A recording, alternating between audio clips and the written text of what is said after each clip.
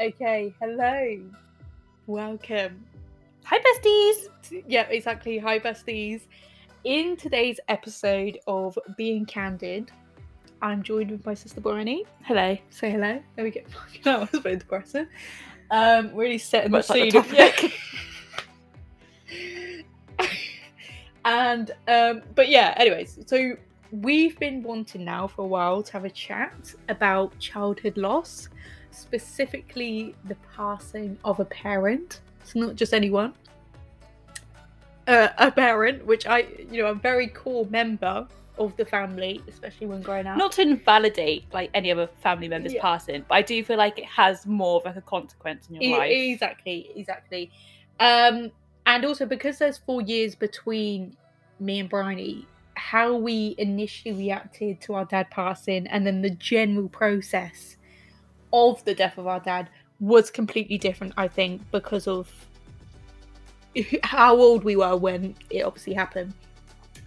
But anyway, we thought that, you know what?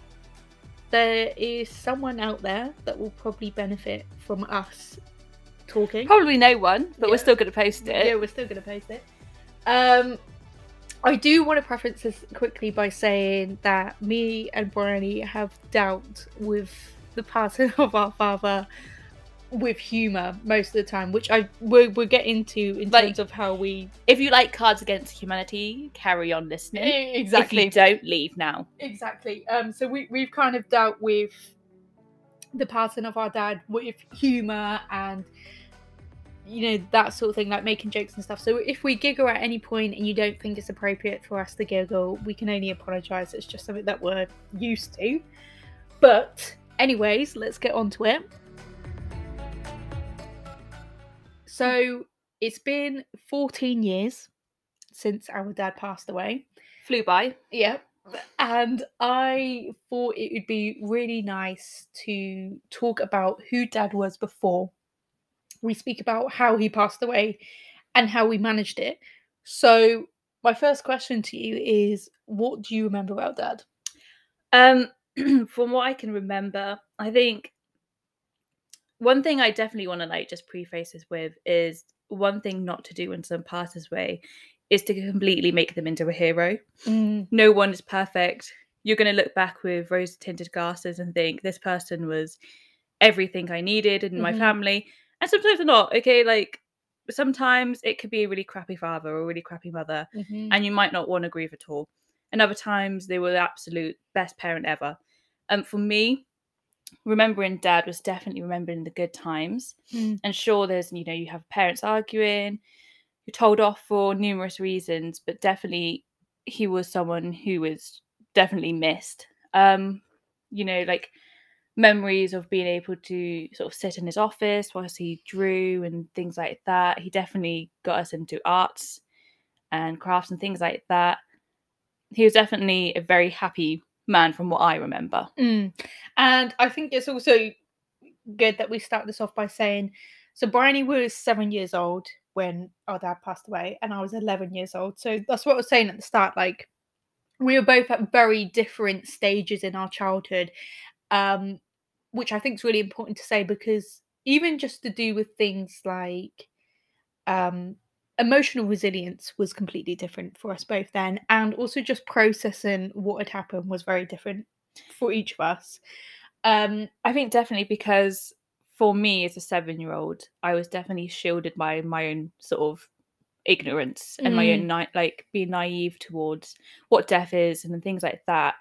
So for me, him dying at 7 would, although it's hurtful, probably would have been less hurtful, more confusing than for Meredith and our older sister. Yeah, exactly. So going back to who dad was, all of that jazz. Our dad was called David. Yeah. He was an illustrator. Technical illustrator. For ages, I actually thought he was Walt Disney. Because I'm the main character. Moana. Yeah. All the bestsellers. That's what our dad did. Yeah, exactly. Even one, he is dead. He is still cracking out those up. So yeah, he did a lot of obviously drawing. He was a freelance illustrator, or did he work for a business? I So can't he remember. worked for, I think it's called Ladybird, for a couple of years, Mm. and then he created his own business. I don't know what it's called. It's probably like David and something. Um, and with that, he took on sort of clients by himself to do art. His technical illustrations were to do with like the body, Mhm. and a lot of his artwork would have been put into sort of dictionaries and things like that. Yeah, he did a lot of like medical books, didn't he? Like Yeah.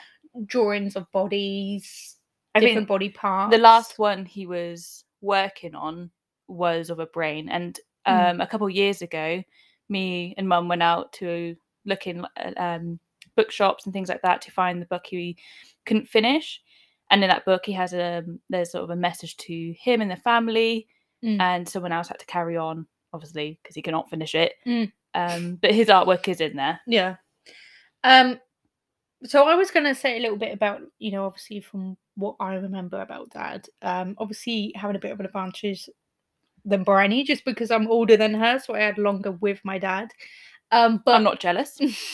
I did want to say that one thing, obviously I'm not, well, I don't think diagnosing is the word, but I'm not saying this is exactly what me and Bryony have dealt with, but just from my experience of working in the mental health field as well, and a lot of research, I do think a lot were I do think me and Bryony experienced childhood amnesia due to the trauma that we've experienced.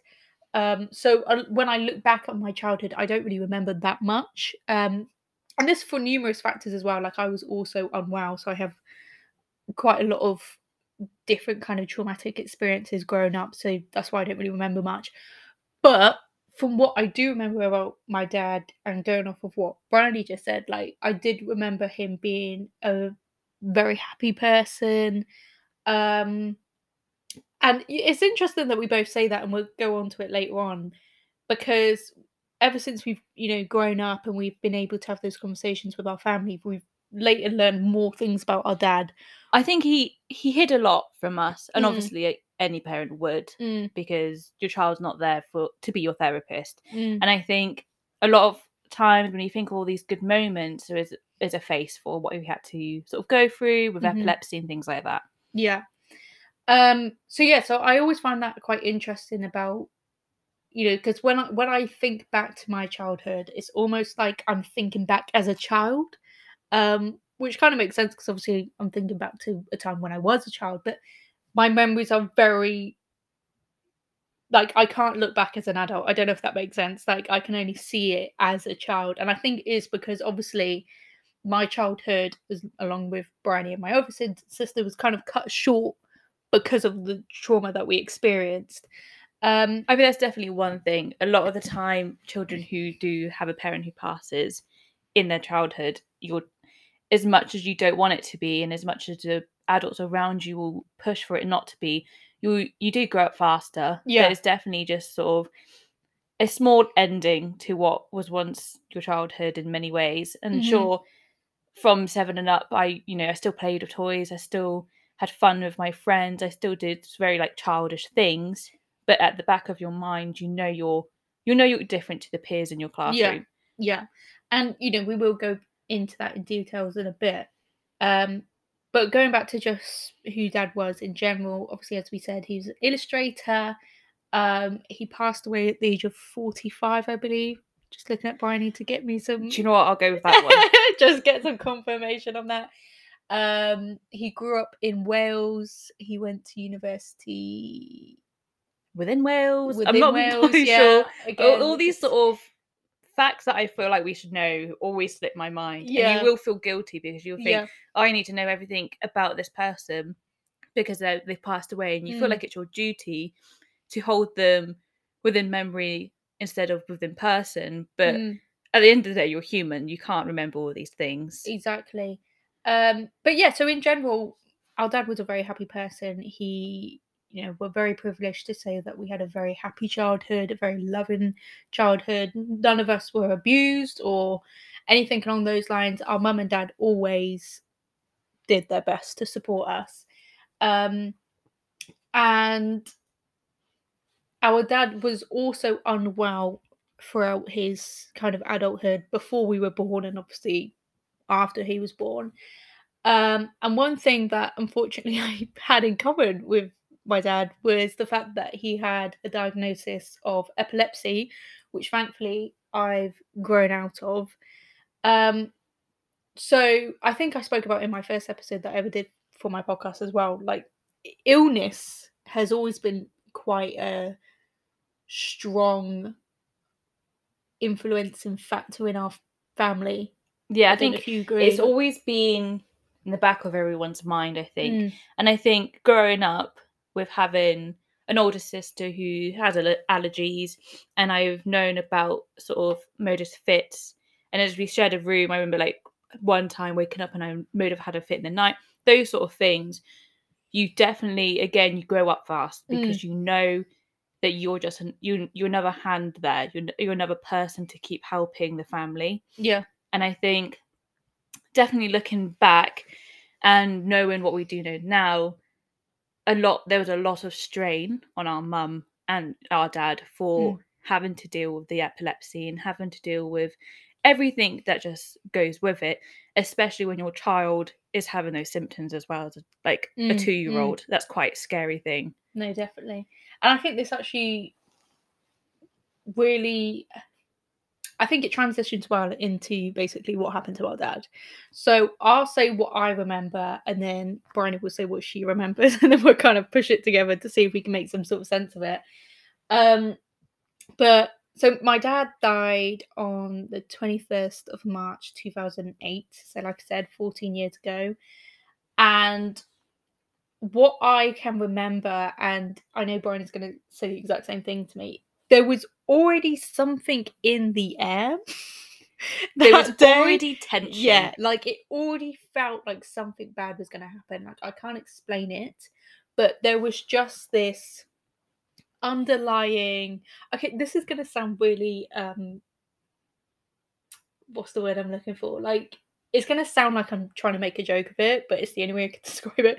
You know when you're about to go on Zoom and you feel like you're going to poo your pants? It's that sort of uncommon dread. Exactly. The pit in your stomach that you can't really get rid of. Like, you just know something's going to happen. And it was really weird because although, you know, me and Brian have just spoken about our dad being ill, thankfully he wasn't like so ill that we always knew about, if you know what I mean. Like in any way a huge factor that it made going out an issue. Exactly. And it was something that could have easily been hid from us. Yeah. But we knew enough that it still affected us in ways. Yeah. And I think when we were feeling these feelings of dread, at the time I remember thinking, oh, mum and dad have argued. There's a sort of an iciness. And being told years later that there was no argument and actually I had a really good morning, it feels almost spiritual in a way of it definitely felt like me and Meredith were picking up on something. Like how they say children can see ghosts. It felt like there is something there. And again, because me and Bryony kind of both identify as quite spiritual people, that's something that we can also kind of pick up on later on. But yeah, so it was during the morning, me, Bryony, and our older sister were playing a game on the PlayStation 2. Big up the PlayStation 2, it's now broken. Sorry. Bryony broke it. And I think what game were we playing? Was it Crazy Taxi? It must have been Crazy Taxi because we loved that game. That really set the scene of what was going to happen as well. It was a crazy day. If only we had a Crazy Taxi. Exactly. So yeah, we were in a separate room. So we were in the conservatory, and my mum and dad were in the living room. And also to preface it, there was a room in between those. Yeah, there's a kitchen in between, and all I'm like I said, I'm going to tell you my part. So I'm going to tell you all the way up until the point where he's taken away in an ambulance, and then Bryony will kind of go back because there's a little spoiler alert. I know, spoiler alert. There is a little bit that Bryony has some form of interaction, which I won't go too much into detail. Don't want to spoil that either. Spooky. But anyway, so yes, we were playing a game. As I said, there was already this underlying like horrible, anxious feeling in the background, and I don't remember. I remember hearing a big bang noise. Not the show. Yeah, I remember hearing a big bang. I remember hearing the door shut, so the living room door shut, and again, like I don't remember anything after that. All I remember is the ambulance come in. I'm standing near the freezer. My mum walks in. I think she's trying to explain to us, what's going on, whilst the paramedics are trying to sort my dad out. And I just remember thinking it was the most horrific I was just like, something bad's gonna happen, something bad's gonna happen.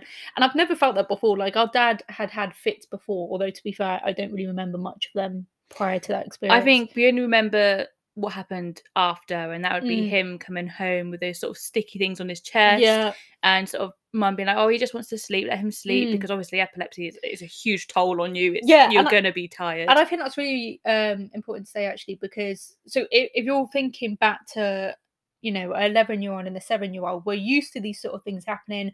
Subconsciously we're probably thinking, oh, it's fine because dad will come back because that's what we're used to. So to have this massive thought in your head that's just like, no, something bad's gonna happen, something bad's gonna happen, is not great. No, So I thought maybe you can tell your experience up until this point as well, yeah. and then we're yeah. So for me, it was. I think I remember a bit more, but I think only because I had more interaction with what Mm, was happening. And for me, it was, the memory sort of starts off in the kitchen, and dad's at the table, and he has his head in his hands, and you could tell he's already stated he has a headache and things like that. And I think mum is looking over worried, and I think she probably knows it could be turning into a fit, but mm, she doesn't want to obviously worry anyone else. And so it was sort of leave dad alone, let him rest. You two go with your older sister, go into the other room, go play something. And mum was definitely distracting us from something. mm, And so I remember at the time those two messing around on the sofa, jumping around, and I remember thinking, for some reason I don't want to be in this room. I want to mm, be with my parents. And it could have just been I was bored playing mm, and actually just wanted a bit of mum and dad time by myself. But I remember this feeling that it felt like something different. And so um mum later on says that actually I did go into the living room at one point. I do sort of remember this and show something like, oh, look what I've got, sort of a 7-year-old sort of thing to do. mm, And I remember feeling like they're not giving me attention. This is annoying me because, come on, I'm showing you something fun. And mm, not understanding that actually dad's feeling ill. Mum's probably a bit stressed, might have a little headache because of that as well. And she's just trying to relax, keep the room sort of calm. So I remember there's me leaving, and I go back probably about, I don't know, 10, 20 minutes later or so. And I remember having my hand on the door, and just this feeling of I shouldn't go in here. And so I've always believed that it was our granddad who was our mum's dad, and he passed away when she was 11.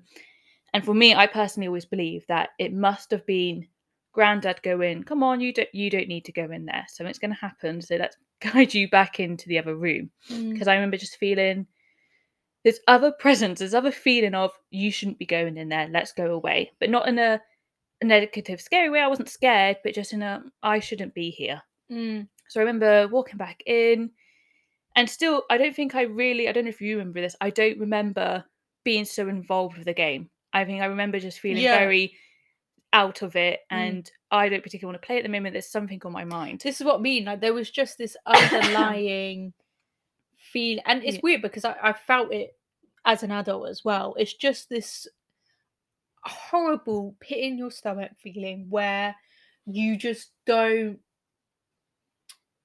feel safe. That's the only way I could describe it. You feel this Um, is the thing. You feel like you want to run, and it mm, must have been some sort of fight or flight feeling you were yeah. having, because I remember wanting to run out the house, Mm, because if I'm not in the house, nothing's going to happen. If I don't yeah. see it, it won't happen. Yeah. And then I remember, like Moda says, this sort of the loud bang, and we later know that's mum trying to get dad onto the ground because he was fitting, and you have to have them sort of laying straight. It's easier that way, and have his head on the floor so you know it won't hit anything. And I think also his fits weren't shaking ones; they were out cold ones. So Yeah. he was on the ground, and that's what we heard. And so then I remember going to the door with those two, and I remember being the one to open the door from the kitchen into sort of the hallway where the living room was. And I remember, I think Mum was trying to hide a little bit from with her body what was happening, but definitely seeing Dad being taken out on a stretcher. And that sort of memory is stuck, because for a child that's terrifying to see. Yeah. Having sort of these wires on your dad already, and you're like, what's going on? This is really crazy. And so when we come out, we're coming through the hallway, we get to the front door, and there was 2 ambulances and 1 ambulance car, which is quite scary as well, because as a kid you think only 1 ambulance needs to come. Yeah. So why is there now 3? And like, as you know, like a medical car will have a doctor in it. So at the time I didn't know this, but growing up you're thinking, no, this was serious, because there was someone higher up had to come. And then our auntie was there as well. And I remember getting in the car and driving to our auntie's whilst Mum went to the hospital, and turning to our older sister and going, is Dad going to die? And she goes, no, of course not. No, like, don't be silly. It'll be fine. I remember getting to auntie's and we were allowed to Coke. And I think this is the one memory that sticks, because I remember thinking, this is great. I don't get to have Coke unless it's parties. I think that's the thing, like when we went to our auntie's, I remember it being really enjoyable. Like, Yeah. And I think like part of me, when I was grieving the loss of my dad, like very recently after he passed away, as a child, I felt quite guilty for the fact that most of my day was being pretty excited and happy. I mean, even on the day of his funeral, we had a pretty good time. We had a great time. There was some like, great party food there. Also, I think just to add from like knowledge that we know now, so Dad did have a fit, and in the past, after he's had his sort of brain hemorrhage that's sort of triggered this, he would be, so a normal fit would last about 3 to 5 minutes, I think it is, and Dad's would probably be around, I think the longest has been about 2 hours, and that's him out cold. And that was when he lived with our nan and our mum, and our nan found him, and my mum had to run home from work, call the ambulance, because he was already out for an hour at that point, and then out for an hour in the hospital. And that really like terrified Mum, because she felt guilty, just even though she was at work and there's nothing else she can do, she felt guilty that she wasn't there. And so I remember asking Mum a couple of weeks ago, going, well, how long was this one then? Mum went, well, 14 years, I guess, because he hasn't come out of it. And I think, which is it was quite funny, but also in my head it was just like, well, it must have been a long one, prior to him dying. And so what our mum has said is that yes, so he had a fit, and it started off with his thumb twitching, and Mum didn't know if this was him trying to distract himself and calm himself down, but it had a rhythm to it. And with epilepsy, a lot of the time it has a sort of rhythm to the movements, and I don't think he didn't have those convulsing sort of ones where you're shaking, and you see it on TV, it's how they quite easily portray it, because if not, you're just seeing a person laying there. But he started to shake his thumb, and at that point I think Mum knew he'd gone into a fit, because his head sort of goes back, and that's when Mum gets him onto the floor. And so we had emergency medication that was up in the cabinet in our bathroom, and she said she had to run upstairs and grab it. I know what that medication is, by the way. She's a true Now nurse. I'm a nurse. She deals with the mind and everything, apparently. Yeah, call me if you need me. And so I remember Mum saying that she gets the medication, she runs down, and I think what's so upsetting about epilepsy is how humiliating it is for that person. Yeah. Because your muscles relax. And I remember Mum saying, like, he messed himself, that's what she had to move that sort of business out of the way to put the medication up into his bum, basically. Renal area. Exactly. So you had to put that in. And I think there's so many ways I look at that. And one way I see is it's quite, in a weird way, romantic, because you think your partner obviously loves you so much. They don't care. they'll move things out of the way, they'll help you. And I think it's quite sweet, bittersweet sort of feeling. And also another feeling of like, oh, for God's sake, he's already going through enough. Don't you like to some higher being? Don't make it any worse for him. I think it's quite dehumanizing. Exactly. And I think this is the thing that me and Bryony have spoken about a lot. Like, it must have been incredibly traumatic for my mum to kind of have to deal with that. Not only is she trying to prevent her daughters from seeing all this happen, she's seen it, having to act on it, having to. My mum very much has the whole mentality of keep calm, carry on, and she's had it. I think she's probably been born with it, really. And she's in the generation to have that. And in some ways, it can really help. I actually did my dissertation on resilience, and sometimes someone acting in a keep calm, carry on is really helpful, especially if you're like me and you're a healthcare professional even, and you have to act on it. It's that really works, and it's a bit like cavemen. Obviously, if there was a lion coming towards them, they can't just got to be crying. In the zone. You've got to be focused. So these sort of survival instincts have really helped us in the past, and I do think at that point in time it probably did help Mum. I think and I think another huge thing that I was going to also go on to is, so she also had to try and resuscitate him, and so when she was on the phone to the ambulance and the call center for it, she says she remembers them asking, is he breathing? And she just goes, I don't know, because she's so panicked, as anyone would be, and she's so freaked out that she can't tell because she's just trying to wake him up. And so I think Mum likes to think he passed away at home. I think that's quite nice. He's at home with us, and hopefully not now. No ghosties, please. But well, I don't know. That one recording I had. God knows who's around. But I think it's quite nice to think that he is with his family. And so when he did get to hospital, they did pronounce him dead. But Mum likes to think he did die then.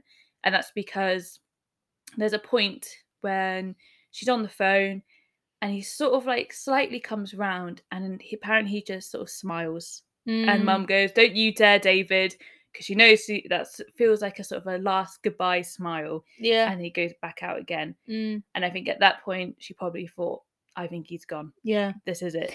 And this is what I mean, like going back to what I was saying in terms of this whole, keep calm and carry on mentality. That lasted throughout our grieving process, which is what I think we should now go on to.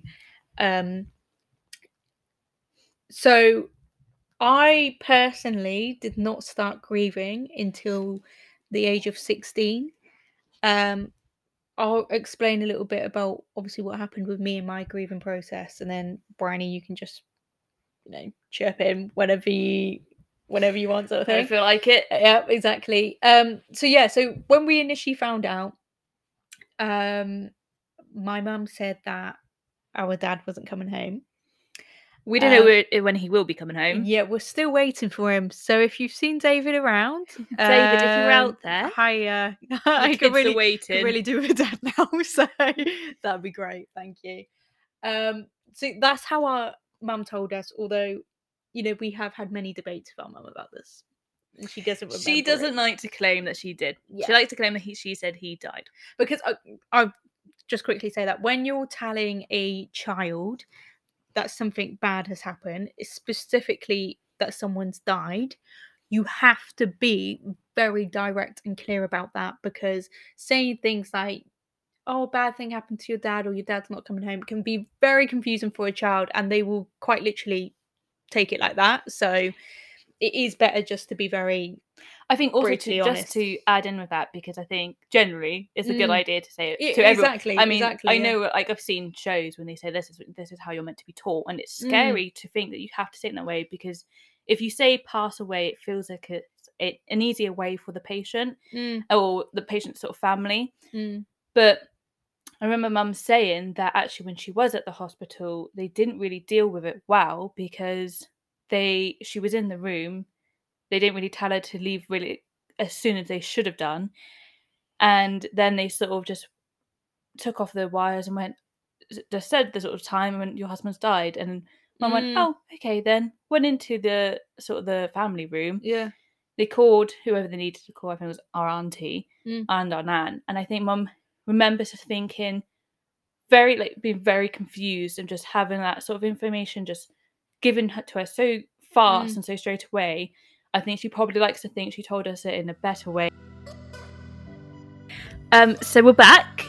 We've been talking about our dad for about half an hour again, and it cut us off like it cut our dad's life short. So we're back again. Not like our dad. To be fair, we, me and Bryony do waffle a lot. So I think if Dad's watching this, it's probably just like he cut it off. Yeah, he was literally just like, okay, let's stop waffling, let's get to the good bits. So I thought the best thing that we can kind of start talking about now is our own grieving process. Yes. Which we're trying short for the demons in Murder's Room who've just listened to us for about half an hour. We will be recapping on what we just said. But I thought, this time we can kind of just mix at the same time rather than saying it singularly. Sure. You know what I mean? So I didn't start grieving until the age of 16. And mine manifested in a very weird way. Although I would argue academic way. I would argue grieving is just a very weird process anyway. There's no set sort of rules. Exactly. I mean, when I was a child, so when it actually happened, so when my mum sat me down and told me, I reacted in a way that most people would when they get told that someone close to them had died. And so I cried, but I don't think I really took on what happened. It was and I mean, nobody's really going to take on what's just happened if you're just told it. I remember grieving is like a very lifelong process, I would say. Yeah, and I remember at the time me just not crying at first because I mean this is really confusing, and then looking towards you two and going, "Oh, I'll cry now." Yeah, okay, let the mirroring our emotions. Yeah, like I didn't know what to do, and crying seemed like the best thing to do at that point. So like I said, mine started at the age of 16, and it mostly manifested into my schoolwork. So my teachers started to pick up on the fact that I wasn't doing so well. I didn't know what was going on. Like I sat my real exams, and thought they were mock exams. Like my brain was just not there. Moda nearly beat up a lad, which I'd say was the best part of her trauma. Really, yeah, I mean, yeah. And then it also manifested into very low mood, anxiety. It manifested into me self-harming, and it manifested into me just isolating myself. I felt a lot of anger towards my mum, my older sister, and myself, and obviously my dad as well. And at that time I got support from Seesaw, which is a kind of like counseling. It's a small sort of charity, not small in like not to like bash it anyway. It's a charity which helps families and sort of it's mostly helps young people. And I remember one of the sessions we were all involved, and we got to make these sort of sand jars. We made like memory boxes and stuff. And so it's very like depressing sand jars. It was. But so it's that sort of thing. They help young people who have lost someone in their life. And I also sought support from CAMHS. Purely just down to the fact that I'd obviously became quite risky with my mental health. She was a flight risk. Yeah, I really was. So that is kind of in a nutshell what was happening to me at that point in time. But obviously I've done a lot of work since then, which we'll get on to. Bryony, in a nutshell, what was the vibe for you? So for me, it was definitely just like protected by my own innocence of what death was. Yeah. I did go to this group called the Special Club, in which the Special Club made us make boxes with memories of our dad. And it was very, very awkward. I had to make worry dolls. Which later in my life traumatized Meredith.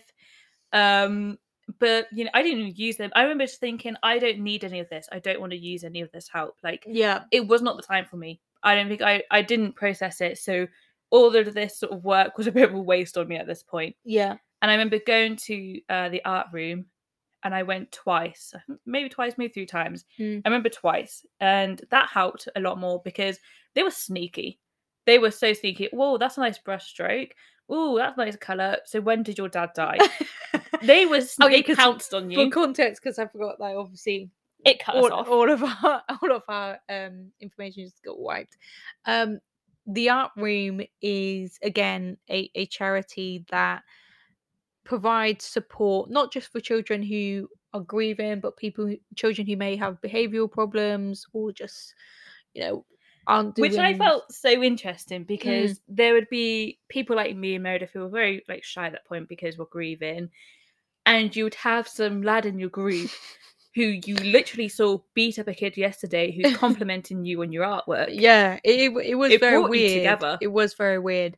But we both did that I did it for longer. Motive did it for the max amount of time you're Yeah. meant to do it. I took advantage of that stuff because I love I that don't honey even think it was toast. you to take advantage. I think they sent you in there. They were Yeah. like, she needs it more. No, If I they actually could- asked. I actually asked for the last one. I was like, I beg, please, Please send me take back. me on.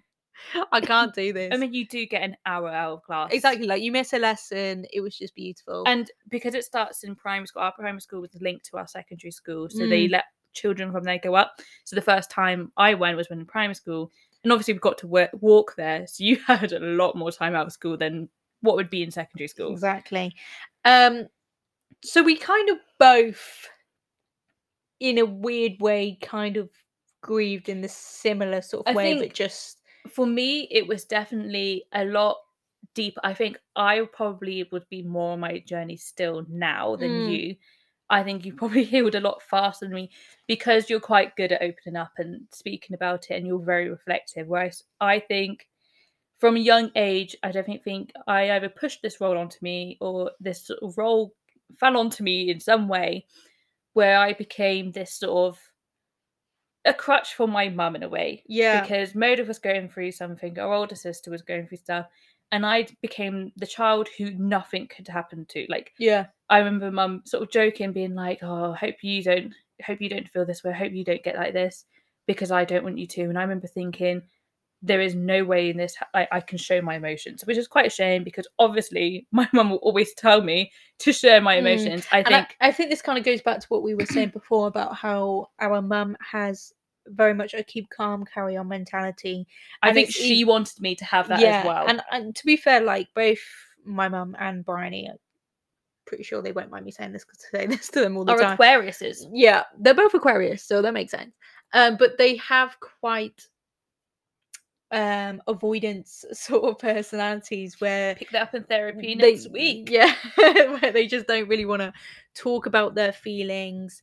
But in a really weirdly comforting way. I know that sounds really weird, and obviously it's not great for them, but it's great for me in the sense of I'm glad I could help. Because yeah, like as I was saying earlier, like someone responding like that can actually be really beneficial sometimes. Like it's not always a bad thing. I definitely have realized throughout years and throughout any sort of situation the family had to go through, I think I've definitely taken on the role of no crying, which obviously is not good. But no crying. Feel your feelings. Feel them please before it's too late. Yeah.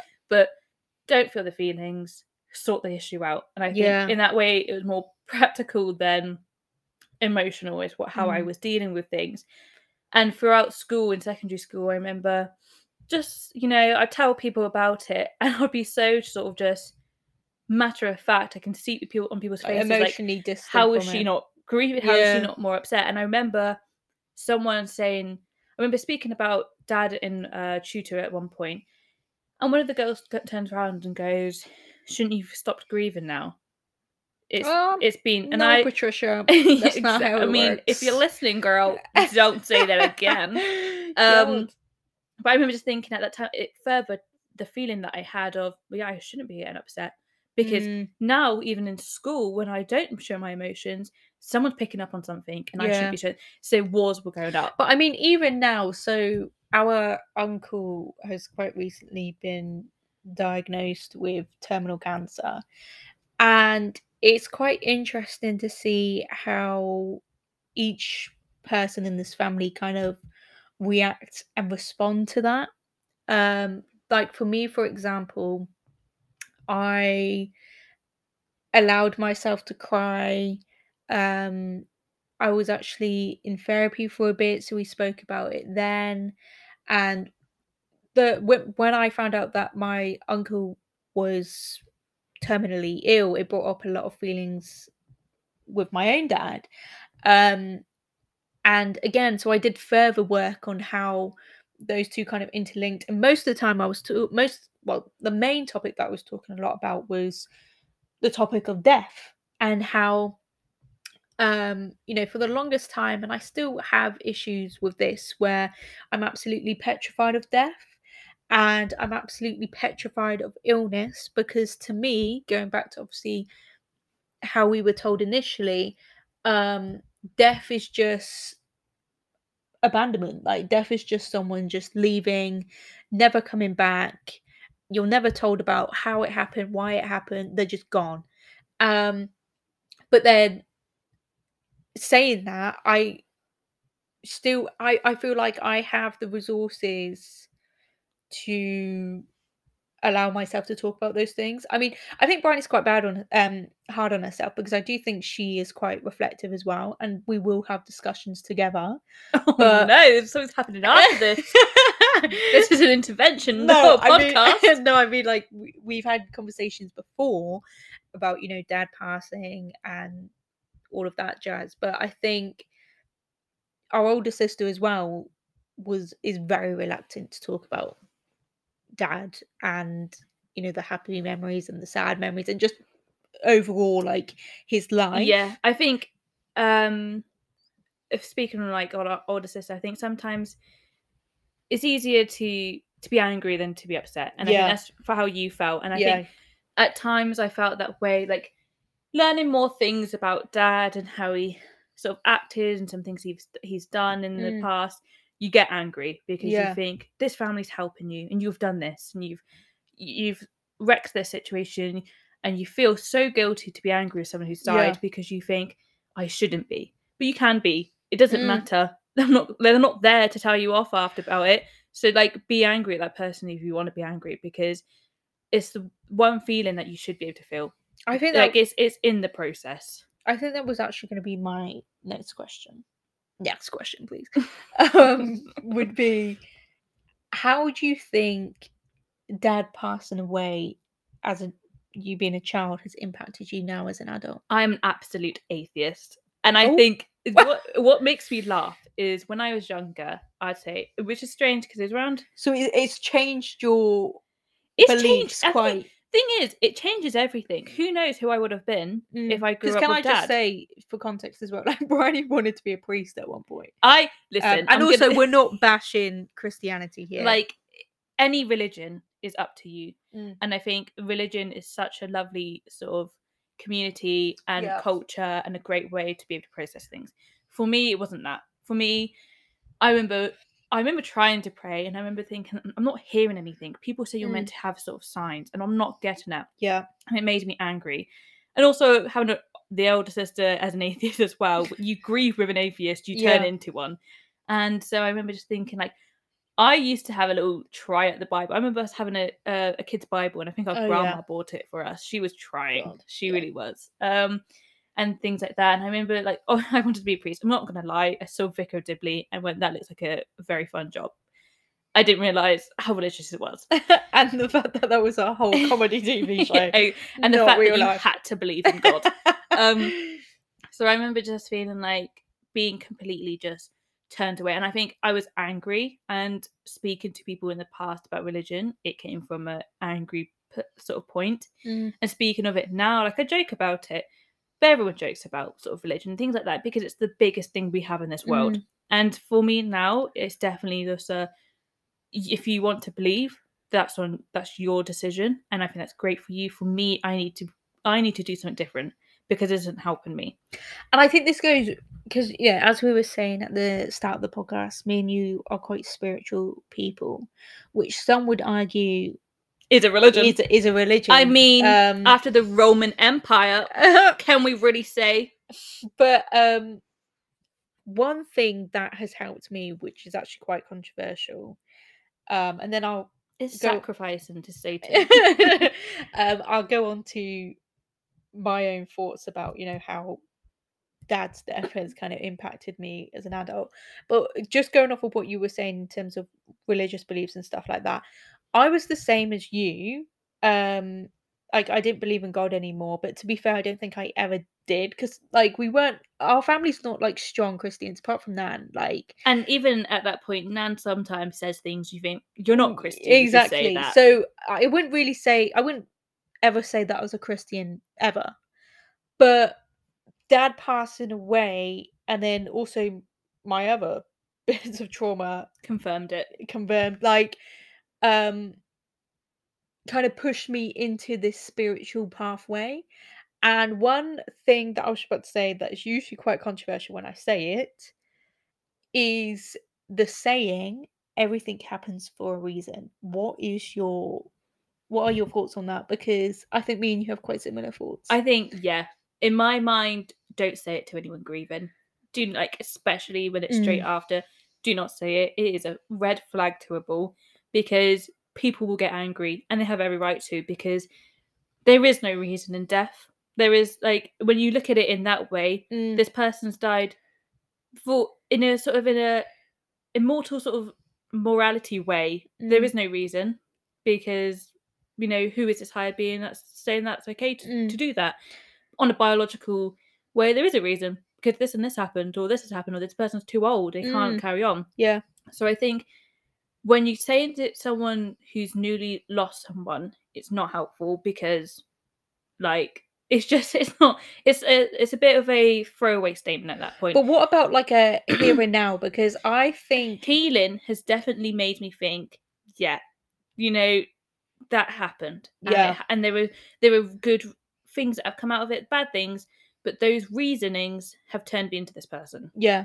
And I think that was one thing that really helped me with my own grieving, was just the comforting feeling that everything happens for a reason. And because I can genuinely put my hand on my heart and say that if my dad hadn't passed away, I hadn't even looked into the career that I'm in now, which is literally my entire life. Same way as I spoke about it with Shah on my latest episode as well, about sexual trauma, how if that trauma didn't happen, I wouldn't have made Say It Loud. So the two massive traumas in my life has allowed me to make such incredible things out of it. I think also, just to put this in here as well, and I've seen it said quite a lot of time on Tumblr, to be honest, but I love Tumblr. Yeah. Sort of, when, especially with grieving, sometimes grieving doesn't make you strong. Sometimes it makes you the worst person ever at a point, and you won't feel strong, and it will feel like, well, I don't want to be strong, I wanted to be safe. Yeah. This isn't fair. This is like, I didn't want to become a warrior. I didn't want to become this strong person. I didn't necessarily want to advocate for anything other than just living my life. So don't, I think, to anyone who's lost someone sort of recently, don't think that this is now a pathway that you have to lead, and you have to be this absolute strong person and, you know, make a huge sort of foundation, or, you know, go into this whole new pathway for your career. Don't think that's like a necessary thing to do, because for me, I think, yeah, like, I'm a stronger person, I've gone through things, I've become resilient to things, but I think I love history. I would have always gone into history. Yeah. And those sort of things, they don't change for me, and it won't change for everyone. But to remember that actually this is a great sort of time to take positivity from it is good. So before we end on some tips and tricks on how we... A little goodie bag to take home with you. On how we kind of managed our grieving process, which is, again, still ongoing. My last question to last is, what do you think was the worst thing about losing Dad, apart from obviously the obvious that you're losing him? Well, you know, like... the worst thing that, well, okay, there's two for me. Number one is my relationship towards men. No, like, everyone jokes about daddy issues because they think it's just either really sexual or it's a funny thing. It's one of the, like, most stressful things ever. And I think it's quite an isolating thing as well. You will look at men and they will either scare you and you think, oh my god, I can't talk to this person. Like, this is another gender. Sorry, asthma. You either, like, you look at this person, you think, God, I can't talk to them because you don't have a dad. You don't have that person to talk to. And yes, we've had like our uncle became a father figure for us as growing up. Like he was like the best thing ever, but it still wasn't that sort of connection. And so that was a huge thing. And a lot of time it can make people sexual and sexualize themselves. So it's a very difficult thing to go through. And it's having that relationship with other men. And I remember turning to one of my male friends once and going, I've known you longer than I've known my dad. Yeah. Isn't that weird? Because you just think, you lose a bit of a compass to yourself and you think, how am I meant to really understand myself it's when like you kind of something's lose, not there? Yeah, it's kind of like you lose part of your identity because most people of our age anyway have like a mum and a dad, and even if they've split up, they still have that mum and dad. Yeah. And I remember writing poetry and it's on my Tumblr, but it's very deep. And I remember one of the lines just being like, how am I meant to know myself when half of me is 6 feet under? Yeah. And I think that stuck with me because it's just, who am I? And I think one thing you learn from that is yourself. You've always been yourself. Another issue that definitely was there, especially when I was younger, and it's sometimes it comes up, but it stops a lot more in my sort of mid-teens, is I used to look for my dad in crowds. Yeah. All the time. It was such a huge thing for me. And I remember thinking I was so weird for it because I was like, he's dead. You're not going to find him. But there's something about it that you, in a big crowd, you see a man with a beard and you think, oh, that's dad. And then he comes a little closer and you get that sinking feeling of, no, it's not. Yeah. And it's like just grieving over and over in that minute and that time. You're just like, God, it's happened again.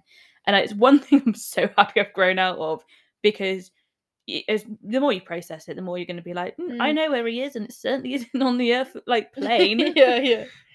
Yeah. No, I agree. Like, I think for me, like, I massively agree with the whole like relationship with men.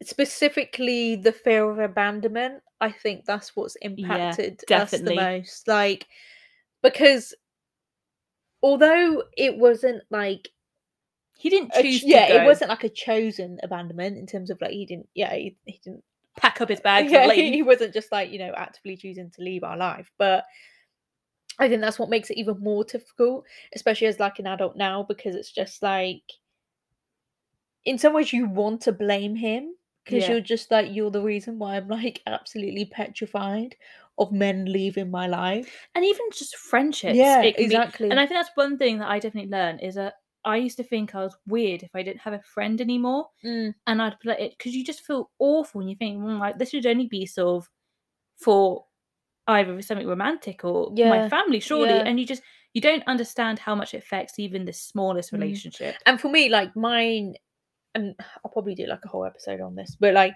mine obviously manifested into health anxiety. So now, Bryony could literally get a cold and I'm absolutely petrified of her dying from it. So, I think this is one thing that's often dismissed when it comes to someone passing away, not even just your parent. Like, it is not just someone dies, you spend a good few months crying about it, healing from it, and then you're fine. Like, there was massive, significant effects from that passing that kind of, in some ways, morphs us into who we are now. Like, I am very much the person that gets absolutely petrified of someone passing away, someone becoming ill, and then like a shared belief of mine and yours is, people leaving us. Like, these aren't cute, quirky little I think that's personality that's traits, the thing. And I think a lot of people like to especially like sort of mental health issues, people would love to romanticize it, and they love to think of it in such a, I think especially daddy issues as well. And I have depression, and act like it's some sort of new bag. Well, like, it's not. It's one of the most sort of heart-wrenching feelings to have, and definitely daddy issues, because it's so embarrassing as well. When you see TikToks and it's just like, oh, if your girl's got daddy issues and they do something really sexual, and you're like, no, I just miss my dad. The thing, like, men take advantage, I believe, of women with daddy issues and kind of just think it's a joke. And also, it's not a female thing necessarily. It can happen to men as well. Men get daddy issues, and it's not even saying like homosexual men. It's men. Yeah, men, and I think the fact that it's called daddy issues is wrong. it's in the first place. And like, you know, you hear of mummy issues, and that's never as because prevalent essentially as... what daddy issue is, or stereotypically what daddy issues is, it's just a fear of abandonment. It's just being, and you know, not only fear of abandonment, it's either, you know, hypersexualizing yourself, or, you know, trusting people too easily. People have turned it into some new sort of Pornhub category now, Yeah, and it's weird. literally. It makes me so uncomfortable when Yeah. people just like make little jokes about it and sexualize it, because I'm Yeah. like, no, my daddy issues is because 7-year-old me is missing my dad. Yeah. There is nothing sexual about it, and there can be, and for those people I feel even worse because it's not fair on them. Yeah. Okay, well, to end this little podcast, Bizarre. Right. Oh my god, she's your name. Oh, that's oh my my god, nickname. everybody Jeez, knows your that's out nickname there now. God, Bizarre. What sort of advice or guidance, or, you know, piece of support that you'd like to put out there for people who are, you know, who have recently lost someone, or my advice would be, number one, your grief doesn't get smaller, your resilience gets bigger. Yeah, you like, it does not change. You change with it. And that's one thing that's really difficult, because you think, oh, it's going to heal and it'll all be gone one day. I guarantee you 80-year-old me will still be missing my dad. Yeah, it is such a big thing, and it doesn't matter what age you are, whether you're 7 or 90. When you lose someone, it is hard to get over. So I think one thing is, do not put any expectations on yourself that this healing is gonna like completely take care of everything. I think give yourself time, because you're going to need it. You like small things like brain fog, forgetting things. Your whole existence has just been upturned. Yeah. You have no idea what's going on, especially when you lose a parent. Like this whole feeling, just like the feeling abandoned, not knowing yourself much anymore, it's completely going to shake you up. So don't think that you should be on a set sort of road in healing, or even in your life. Yeah, because it's like, a post I saw, and I remember reblogging it and things like that, and it was saying just like, don't expect yourself to be at the same pace as your peers, because whilst they are living their life, you are surviving it. And I think that's so important to remember, that this is a trauma you're surviving. You weren't in some horrific car crash or something, but you were still going through something so horrific that you were going to be healing for a long time. And I think just honestly, just take care of yourself. And like they always say, like, take care of your family. I remember grandma always being like, take care of your mum. Oh, getting us to do washing up. I don't want to do the washing up, Glenda. I ain't washing. So honestly, my opinion is, be selfish and take care of yourself, because the first person needs to be looked after is you. You can't do anything really else until that's been looked after. Yeah, I agree. And I think just being open about your feelings, like, especially if most of the time grieving is a collective sort of process. You don't grieve by yourself. Exactly. It's not a one person thing. Exactly. There's a whole family to it. And if I could go back to my younger self, and just us in general, like, I would want us to talk about actually the bad bits. Yeah. Because I think that's the thing. I think with grieving, as we kind of spoke about at the start of this episode, usually we're taught that you can't talk bad about the dead. Like, it needs to be really do not positive. put that person on a pedestal. Yeah, they don't want to be up there. They don't deserve to be up there. Our dad did bad things. Our dad, he's not a criminal. Yeah, but you know, he's human. Do you know what I mean? He makes mistakes. He does things. He makes choices that not everybody would have agreed with. It doesn't make him inherently bad, nor does it make him inherently good. It just makes him a human being. But I think being honest about the fact that you may not have liked parts about that person is really important too, because otherwise, like Bryony said, like, you just put them on a pedestal, and then if you do start having these feelings of anger, that anger turns into shame towards yourself. Like, do not feel guilty. I think especially this can, like, for people who lost a partner, maybe, you know, like, you're gonna hate parts of your partner, and even if they die, you're still gonna be like, well, that's really horrible what they did then. And do not feel guilt for that, because they're not gonna hold that against you. If there is an afterlife, they're not gonna like hit you when you first walk through those pearly gates and go, why on earth did you think that about me? If you talk badly your about me, eulogy is going to you're be getting awful. slapped. You're getting slapped. Okay, so usually to end this little We sing. podcast, we sing. This is when we start singing the High School Musical song. We're all in this together. Don't Don't know the words. Should have listened to it more than cried. Is there anything you want to promote? Well, it seems we're here. Talking on spirituality, I am a tarot Ooh, reader. Love that. A And great one at that as well. Thank you. Not to make things deep, but she did actually predict our uncle getting ill, which is a bit of a downer, but at the same time. Listen, I've had someone run up to me when I was shopping and called me a witch. And Yeah. many people looked around. Please don't ever do that to me again. Mm. But it is like, I love tarot reading. And I made a little business just because I thought it'd be quite fun to do. So what's the internet? Come on. Oh, sorry, it's Witchy Tones. There's Yeah. not many followers at the moment because, you know, it's still new. But I'd But love. she's bagging that dollar, so. Listen, it's a rough time. How am I meant to pay for my heating bills? Exactly. And anything else you want to promote? I would like just to say that if anyone out there is listening to this and thinking, oh my God, they're literally speaking on exactly how I feel. Many people feel that way. It's not weird. And if you're thinking, oh, they haven't spoken about this, you speak about it. Period. Be that voice for yourself. Yes, exactly. All right then. Well, bye. Thank you for being on my podcast. I won't be watching it or listening to it because I hate my voice on thing. So I hope everyone enjoys it because this is the one-time thing. Exactly. I mean, to be fair, it didn't take. You're my sister. Do you know what I mean? I had to drag you on. I didn't really happen at some point. Yeah, it had to happen at some point. We're in the same room, so. Right. See you later, alligator.